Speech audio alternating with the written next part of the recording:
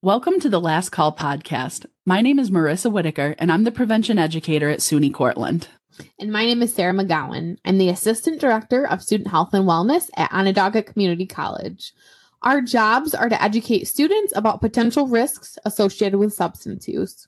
We approach substance use from a neutral stance, and our episodes are rooted in public health with a focus on science and harm reduction.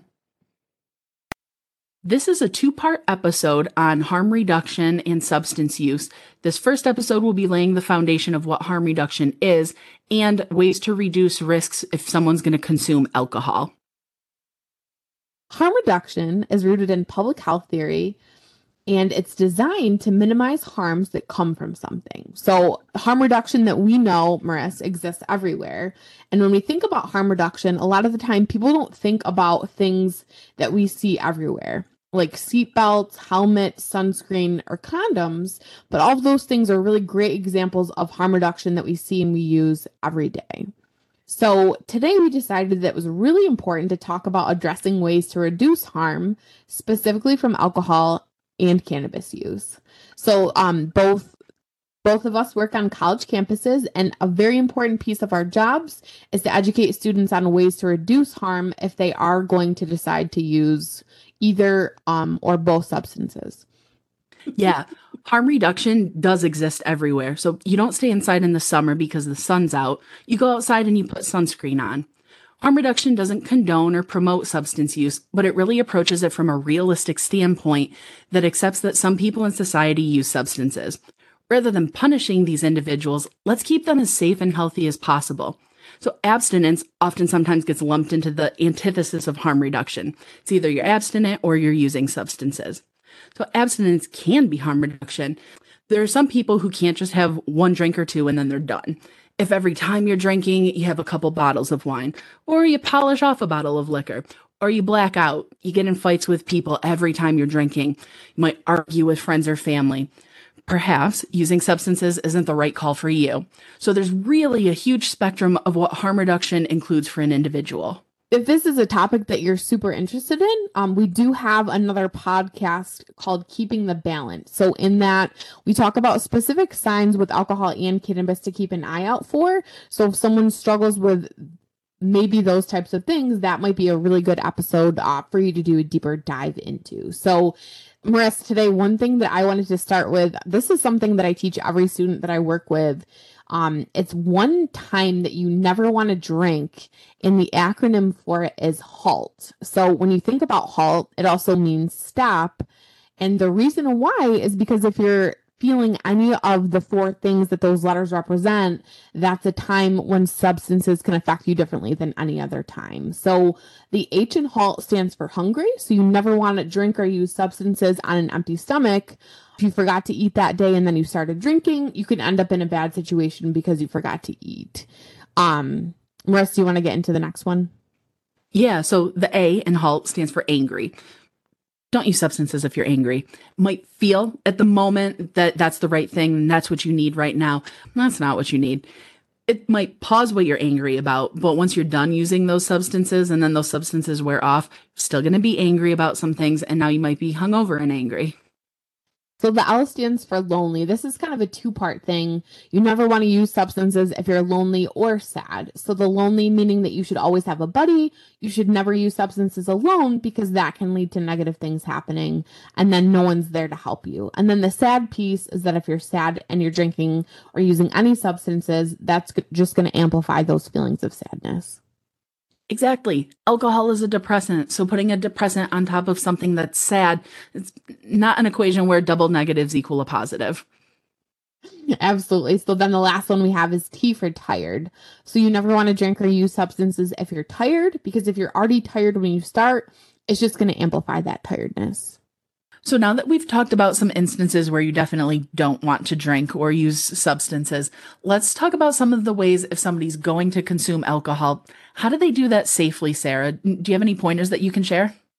So, Marissa, I think the number one thing, not just for college students, but a lot of, adults in general, don't think about the proper serving size of of alcoholic drinks. So when we're talking about beer, I mean 1 can or 12 ounces at 5% alcohol. When we're talking about hard liquor, I mean 1.5 ounces at around 40% alcohol.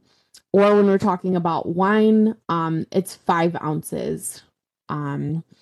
It's important to know too that if you're consuming anything with additional alcohol, like anything with the word ice in it or anything with the word harder, a lot of the time that means there's additional alcohol content added. Or if you're consuming like green alcohol, Everclear, some IPAs have more alcohol in it as well. So it's really important, I don't expect everyone to be scientists as they're drinking, but it's important to know kind of what you're drinking and what the alcohol content is so that you can adjust accordingly. You don't want to drink a whole cup full of Hennessy and call it one drink. Yes, yeah, especially that hard liquor factor. So the thing with beer, when you have a can or a bottle, your serving's your serving. Wine can be a little subjective because each pour could be different. When we're talking hard liquor, that could be wicked dangerous, and it's absolutely possible to accidentally binge drink when you're having hard liquor, even though you thought you were having one drink. 12 ounces of Natty is going to be different than 12 ounces of Smirnoff vodka. So keep that in mind. That Long Island iced tea at the bar, not one drink. So be real mindful of what a serving size is. Yeah. And one of my favorite things to talk about with my students is a lot of people think that they're master bartenders, and when they're pouring, they tell me that they know how to eyeball what one drink is. So realistically, in your mind, you're like, oh, here's one shot, but you end up pouring triple or double the amount that you thought that you had. Please measure with a shot glass. It's always really important to eat before you're going to drink. Oftentimes students who are medically transported report that they didn't have anything to eat before they drank that night. So going along with that, Marissa, I think it's important to remember too that the only thing that can sober someone up is time. It's so interesting to me and hilarious when I hear that students are telling me tips that have been passed down from generation to generation in their family about what sobers someone up. But realistically, the only thing that can sober you up is time. And the only way to know how long it's going to be before you're sober is to keep track of the amount that you're drinking. People have been drinking for thousands of years. Don't you think a hack to stay sober or sober up quicker would have been common knowledge at this point, maybe even peer reviewed? So the next thing to do is alternating drinks. So if you're at a party or a gathering, you don't have to keep drinking drinks with alcohol in them.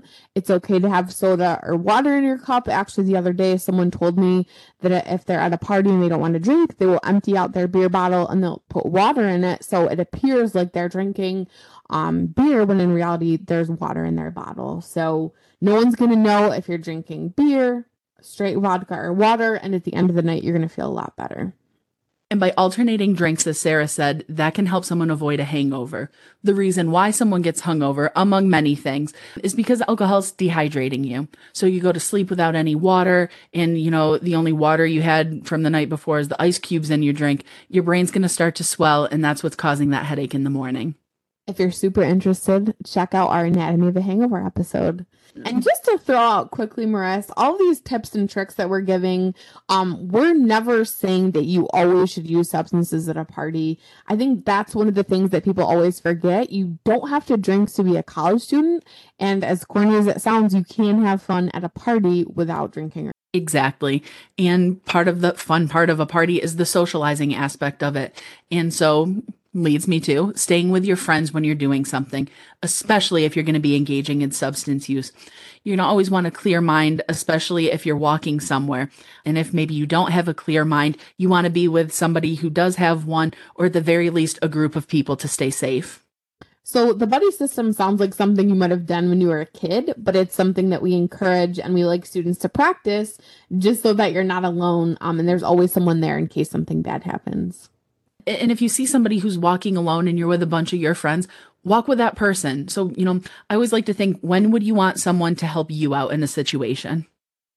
Also, it's key to have a plan before you start drinking or partying. So if you know that you're going to be going somewhere and the people that you're with are going to be drinking or consuming, it's important to know how you're going to get home. So sometimes it helps to plan out your whole night of transportation. So starting with how you're going to get there, when you're ready to leave, what your plan is. Are you going to call someone? And then also to have a backup plan. So the plans that you have might not go exactly as you thought, but picking the soberest of the drunk drivers in your group is not an option. And the reason to do this before you start drinking is that sometimes plans change once people start drinking. So you might think, oh, my friend's going to give us a ride home. But what if that friend starts drinking? That's why you have the backup plan. And on the same side of that is if you're the designated driver that night, be the designated driver. That doesn't mean you can't ever drink again. But for one night, people's lives literally could be in your hands. So don't you want to keep everybody safe? Absolutely, Maris. Another thing is if you plan to go out to the bar, make sure that you only bring with you the amount that you want to spend. This will be helpful. Like, for example, if you went out with $50, you knew that that was all you wanted to spend. That way you're not throwing your credit card down and opening up a tab and then ending up with a huge bill at the end of the night.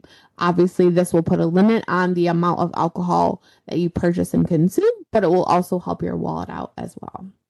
Yes, and nothing screams a regrettable purchase than spending $70 at the bar on shots that you throw up after. Huge waste of money. And also, if you're drinking a lot and then you leave your credit card at the bar, lots of bars have a 20% gratuity. So you're paying 20% just to have blacked out the night before and not remembered your credit card. So at a bar or a house party, something you never want to do is leave your drink unattended. So if you get up to talk to someone, you have to go to the bathroom, have a friend watch your drink or take your drink with you, but never leave your drink somewhere that you can't keep an eye on it. Yeah, there's a lot of risks that can be associated with a drink that's left unattended. Something else related to alcohol that can pose a risk to someone is playing drinking games. This is because someone's consuming a lot of alcohol in a short amount of time. So if you're going to play a drinking game, maybe substitute some of that alcohol with water. And it might be fun to play drinking games. And I know on both of our campuses, drinking games are prohibited. So keep that in mind with the campus's code of conduct. But in terms of just someone's general health and well-being, lots of risks are associated with drinking alcohol in a rapid succession. So you talked about drinking games, Maris, and I know a lot of the time, when drinking games are played is the pregame. So sometimes the pregame can be fun, but unfortunately, a lot of the time, this is where people end up consuming large amounts of alcohol and then going to another party or another event and continuing to drink. So if you do consume a lot at the pregame, your night can be ruined even before you actually got to the party. So keep that in mind. So when we say heavy drinking or binge drinking, what are we talking about here? And as a precursor to this, the research for people who are transgender and people who are non-binary is absolutely lacking when we're talking about alcohol consumption. So for the sake of this conversation, for cisgender men having 5 or more drinks in roughly a 2-hour setting, and for cisgender women having 4 or more drinks in a 2-hour setting, that's what has been deemed as binge drinking by the National Institute of Alcohol, by Centers for Disease Control. Those are what the standards are. So if someone's pre-gaming, they could hit that binge drinking threshold before you even got to the destination that you're going to. Yeah. And again, know that you don't always have to drink when you're out. So if you decide you want to play drinking games, but maybe then decide you don't want to drink when you get out to the bar, or you don't want to drink when you get to the next party. And the last thing, Maris, that I wanted to touch on is, so the last thing, Maris, is not to get too public healthy, but thinking about all of the potential germs that could be spread with some of these drinking games, like drinking out of your beer pong cup after the ball has rolled all around the floor in hair and dirt, or drinking out of a cup in flip cup that 5 people have already, drank out of. Or if your guard is down and you are participating in, risky or unprotected sex that you normally would not have because your inhibitions are down, STIs can occur.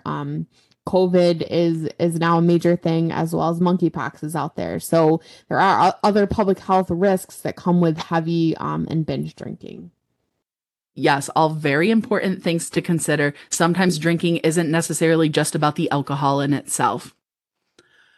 So those are some of the risk reduction tips that we have regarding alcohol use. On an upcoming episode this semester, we're going to continue the risk reduction conversation and talk about ways to reduce risks associated with cannabis use as well. So this is, again, a 2-part episode, and this is the first half of it. Thanks so much for tuning in, and we'll see you next time. Bye.